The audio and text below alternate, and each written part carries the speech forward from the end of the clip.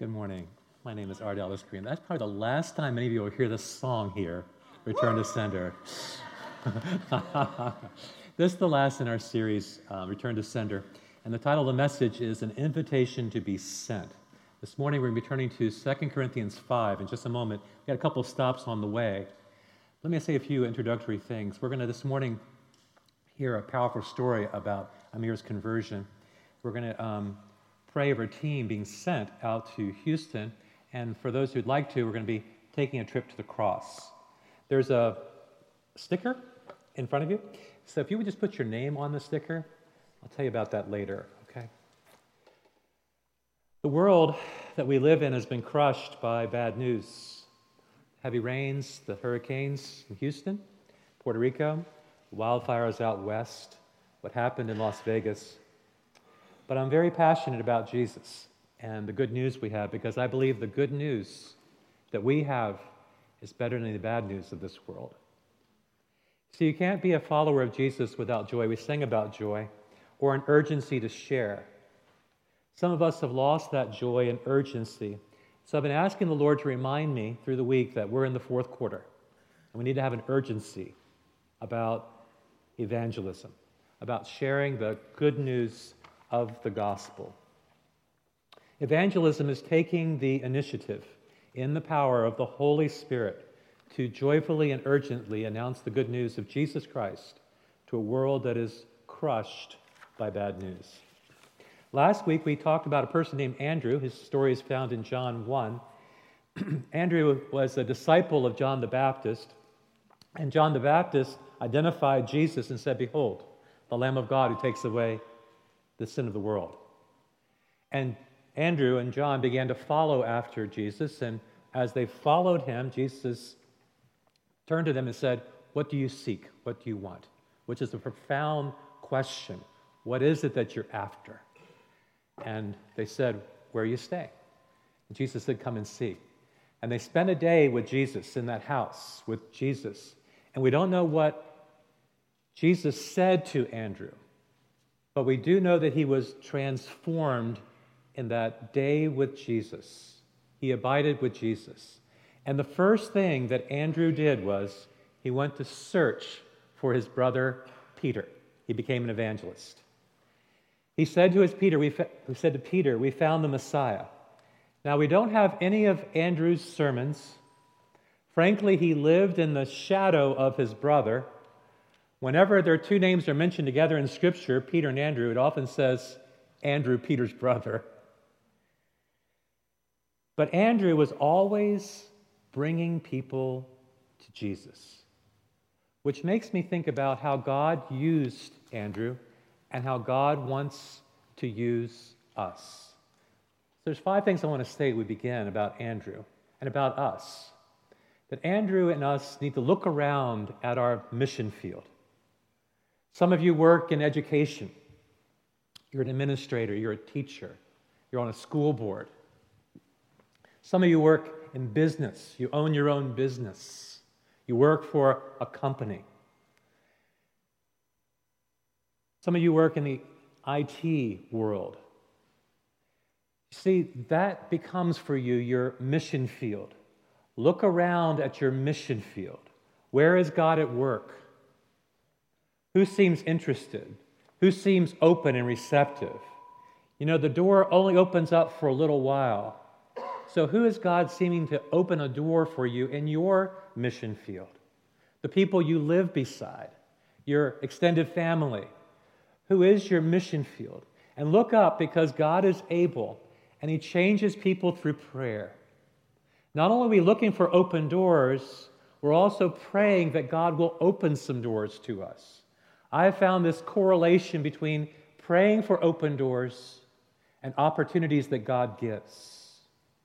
And next few weeks, we're going to be doing a series called Divine Direction, which is about prayer and reigniting our prayer lives. Third, we look for ways to initiate and cultivate friendships. I know many of you have been pondering the question asked last week, how many non-Christian friends do we have? And the longer we are believers, the fewer non-Christian friends we seem to have. That's why Christians need to go to places where non-Christians are to build friendships.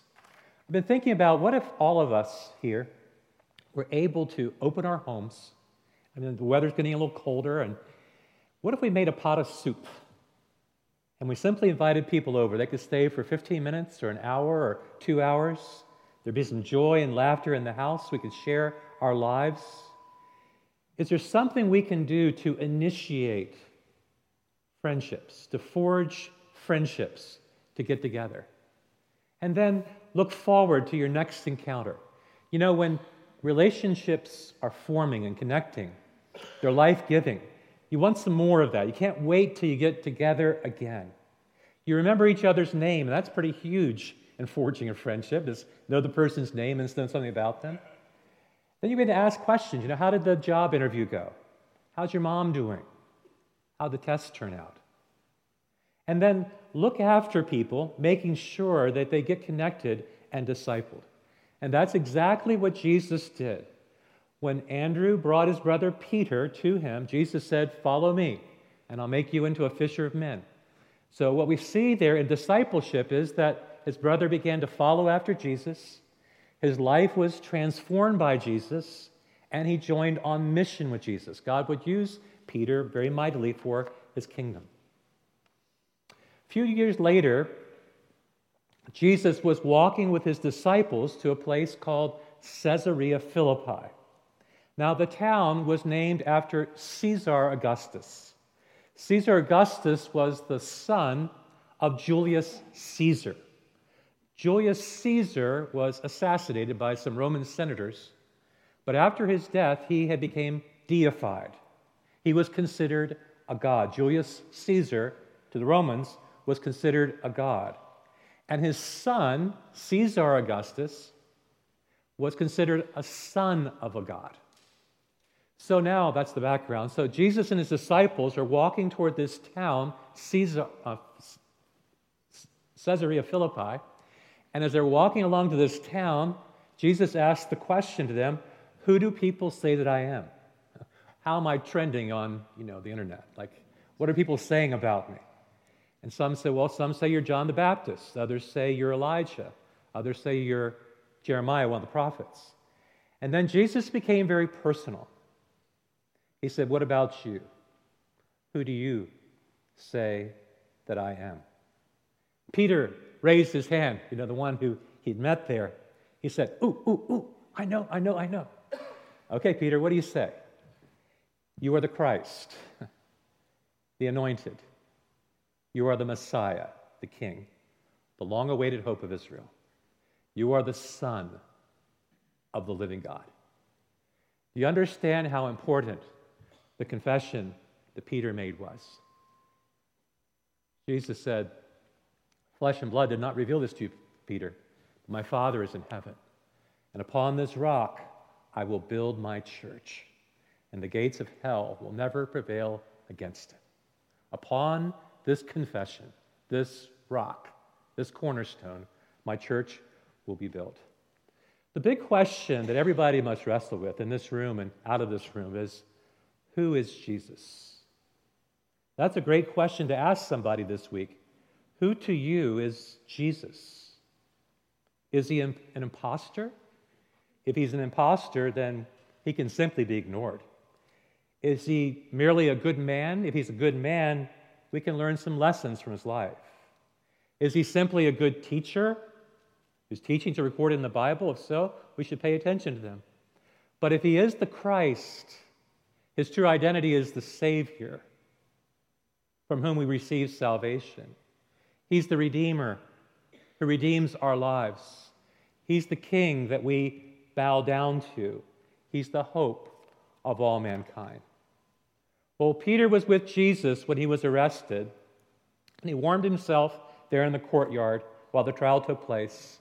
And apparently, from some distance, Peter saw Jesus there on the cross. Never forgot that scene. He was visited by Jesus on the resurrection day. And then Jesus asked his disciples to come up to Galilee. And then he made this announcement to them. This is what Jesus said. "All authority in heaven and on earth has been given unto me. So go therefore and make disciples of all the nations, baptizing them in the name of the Father and the Son and the Holy Spirit. Lo, I'm with you always to the end of this age. Go and make disciples. Jesus' disciples were primarily focused on Jerusalem and the Jews. So this is what I think happened. God knew that the Gentiles needed to be reached. And he had somebody who spoke Greek and was a Roman citizen, was raised as a Pharisee, but now he became oppositional to the church, was trying to destroy the church. So God met him on the road to Damascus. His name was the Apostle Paul.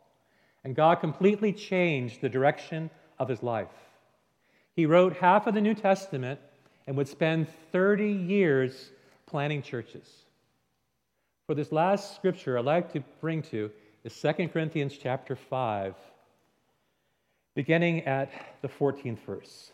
2 Corinthians chapter 5. This is what it reads. For Christ's love compels us, because we are convinced that one died for all, and therefore all died. And he died for all, that those who live should no longer live for themselves, but for him who died for them and was raised again. Verse 17. Therefore, if anyone is in Christ, he is a new creation. The old has gone, the new has come. And all this is from God, who reconciled us to himself through Christ and gave to us the ministry of reconciliation. That God was reconciling the world to himself in Christ, not counting men's sins against them.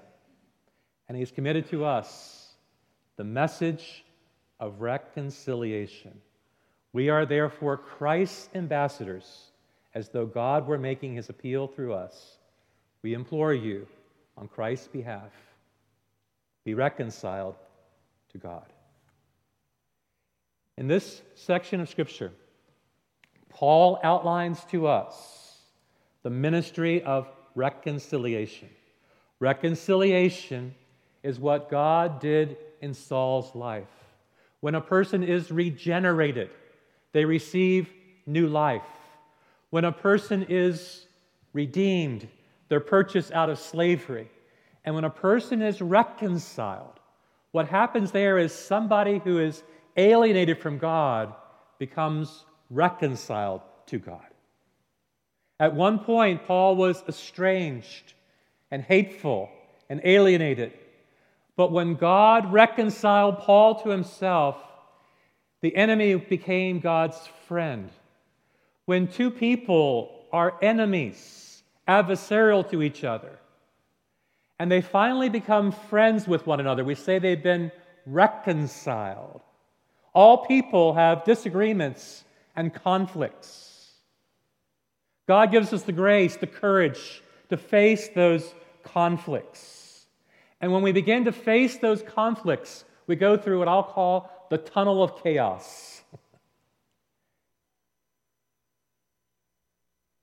And if we'll go through the tunnel of chaos, facing those differences, where hurts become unburied, where hostilities are revealed, where tough questions are asked, reconciliation is possible between estranged people. So let me make 4 points about this task, about this passage. Number one, the task that we are given is to persuade people, not debate with people. Verse 11. Since we know what it is to fear the Lord, we try to persuade people. We are called to persuade, not to manipulate, not to debate. The work of evangelism is about persuasion. We invite you to worship the true and living God, to listen to our words, to see our deeds, to see how we respond to catastrophes.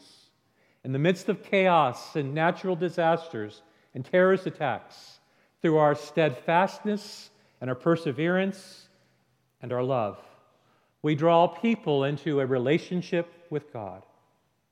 Many Christians I know are not that good at persuading, but they want to be good at debating because they want to be right. You know, you can be right and have a wrong attitude and be wrong. You follow that? The task is about persuasion, not about debating. Secondly, the motive for evangelism is love and not hate. It says in verse 14, you see it, for the love of Christ compels us. The love of Christ drives us. The love of Christ motivates us. Is there a group that you hate? Well, Pastor R, there's the Democrats. Nervous laughter. But then there's the Republicans. Let's not forget the NFL players that are not bowing their knee.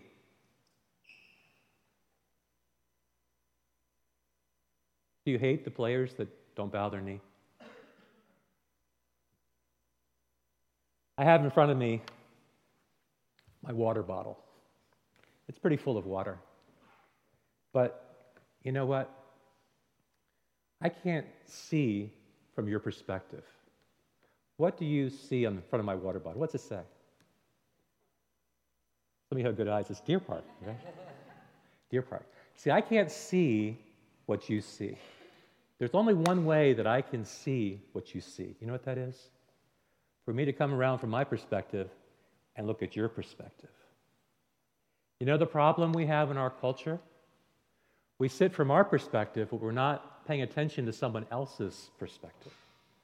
To some, not taking a knee has to do with injustice, inequality, brutality, mass incarceration. Are we taking the time to hear someone else's perspective and love them?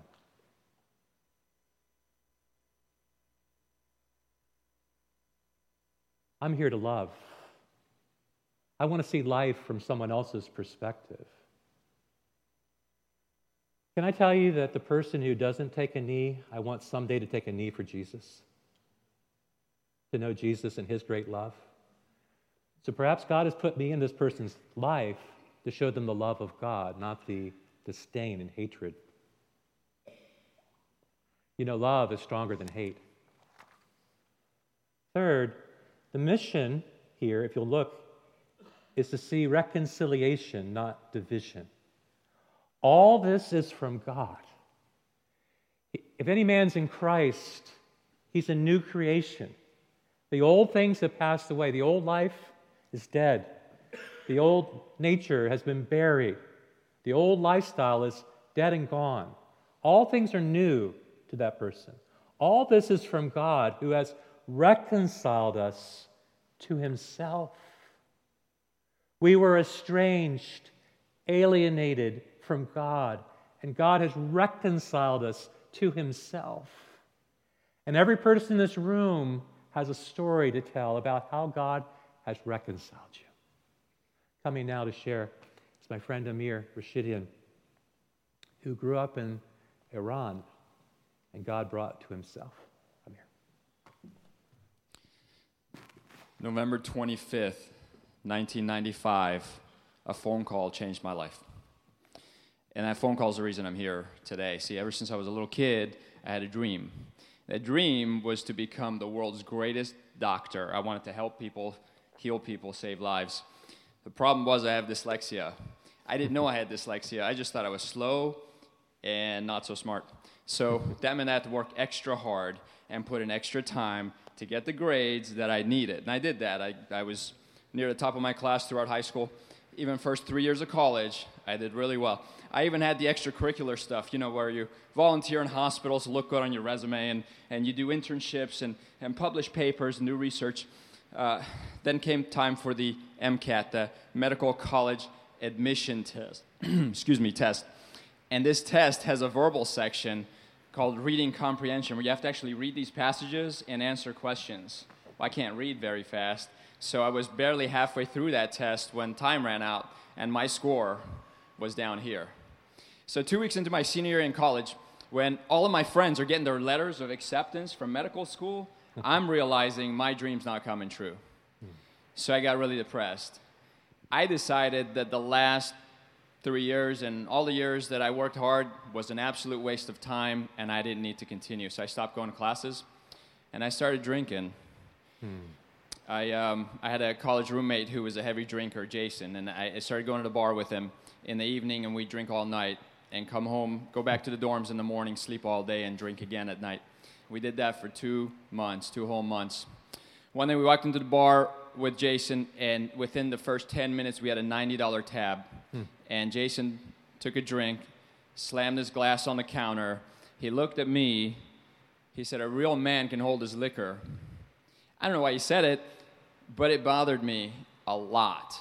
It really hit home, because my image of a real man was different than what I looked like right then and there, because I knew a real man can stand up straight and walk straight, doesn't slur his speech.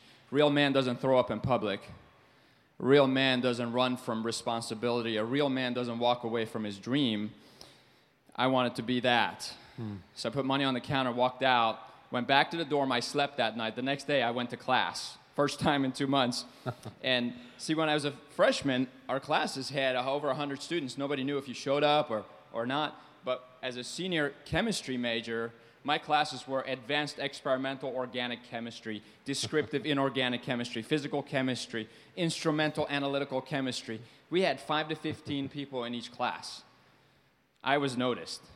So I sat there in class. After class, I went up to each professor and I begged, "Will you let me take the final? I haven't been here." They were shaking their head going, "There's no way. You are not going to catch up. You're way too far behind. It's not possible."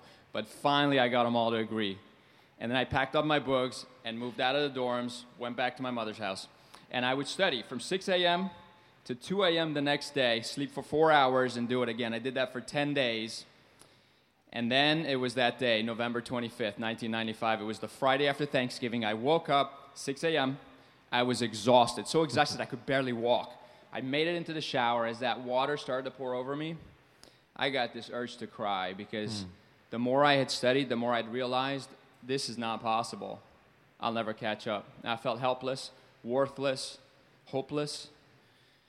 And I started to pray, and I asked God, what's going on here? What am I missing? How did I get in this mess?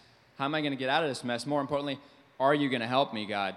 And right there, I started to remember my mother reading the Bible. See, my mother had a friend named Nancy. Nancy would come over, and the two of them would study the Bible in the evenings. And throughout my high school years, when I'd come home, they would say, "Come read with us, Amir." And I'd say, "No, thanks. Go to my room." Even throughout college, during the summers, whenever I was home, same thing. Go to my room. But I could hear them in my room. And I heard about Jesus. I learned about his birth and his life, his miracles, his death, his resurrection. That day in the shower, I said, "God, is that what you want? Is that what I'm missing?" I really felt like God said, "It's time for you to believe, because I love you." And I dropped to my knees and prayed. I asked God to be my Lord, my Savior. I promised I'd follow him all the days of my life. You know, peace filled me, and I felt good. I felt joy. I was right with God now. And I went back to the books, and I started studying. I still had my dyslexia, and I was still exhausted. But you know what? It started to make sense all of a sudden. It was amazing. I was able to relax and study. So I said, I'm going to study for 50 minutes every hour. I'm going to pray for 10 minutes. So I did that. Prayed 10 minutes every hour until 2 p.m. that day. 2 p.m., I just finished praying for 10 minutes. And I said, "God, do you hear me every time I call out to you?" I mean, you've got millions of prayers coming at you from so many people all at the same time right now. Do you have an answering machine? Is there an executive assistant taking messages and notes for you? How does that work? Are the angels helping you? Do you delegate? And so the question is, every time I call out to you, do you hear me? The phone rang right when I said that. Hello? It was my mom. She said, "I'm over at Nancy's. We're studying the Bible. Nancy wants to talk to you." "Hey, Amir." She didn't say hi. "Hey, Amir, I just need to tell you, every time you call out to God, he hears you."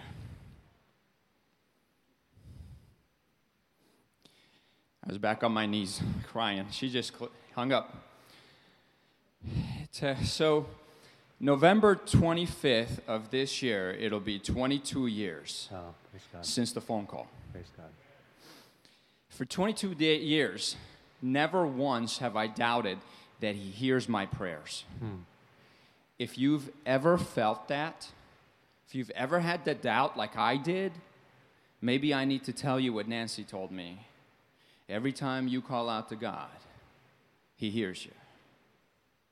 So if you're wondering how the story ended, I did pass my classes, I did graduate, and I'm going to share more with you over the next 2 Sundays. So I hope you'll join me for that. Thank you. Thanks again.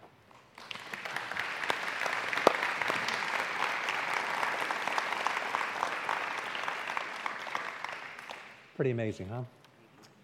Pretty amazing stuff. The last thing I want to say to you is we have an assignment to be an ambassador. An ambassador is somebody who is sent. They represent the interest of the king, and they're making an appeal to others be reconciled to God. We know that all of heaven celebrates when just one sinner repents.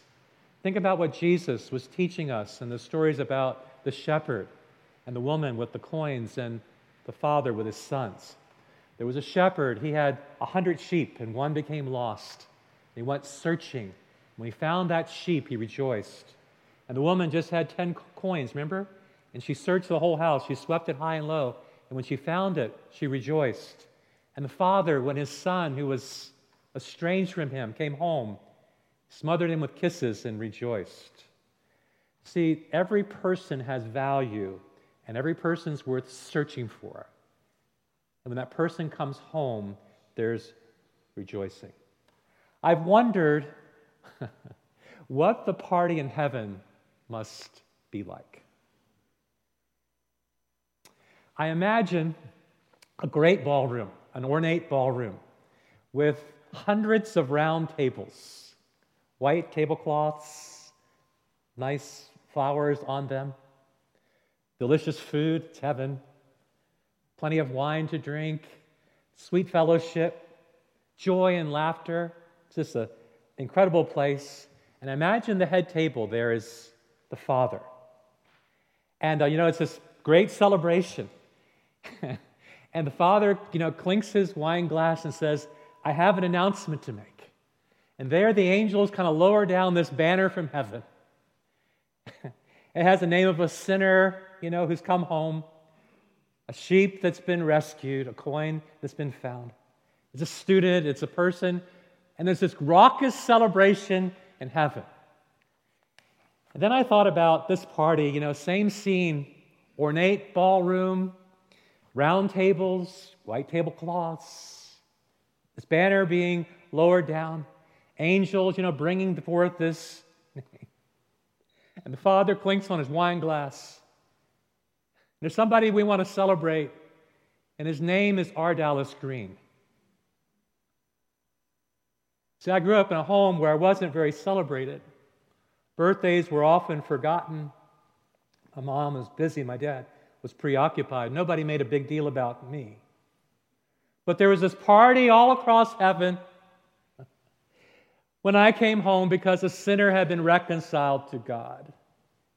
Something dramatically had changed in me. But it gets better than that. Imagine, again, this ballroom with tables and tablecloth, great food, and the angels, and they're lowering down a banner. The Father clicks his glass. It's a celebration for you.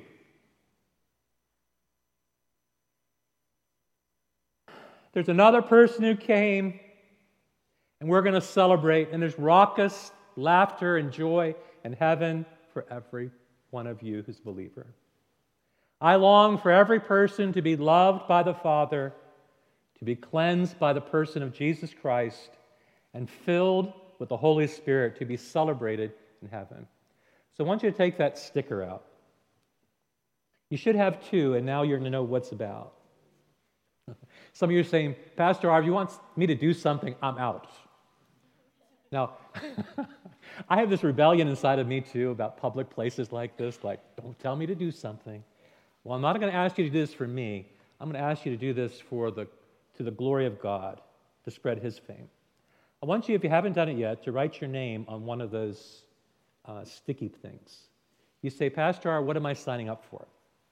Well, you're not signing up for anything. But I'd like you to remember, when was the time the banner in heaven was lowered with your name on it?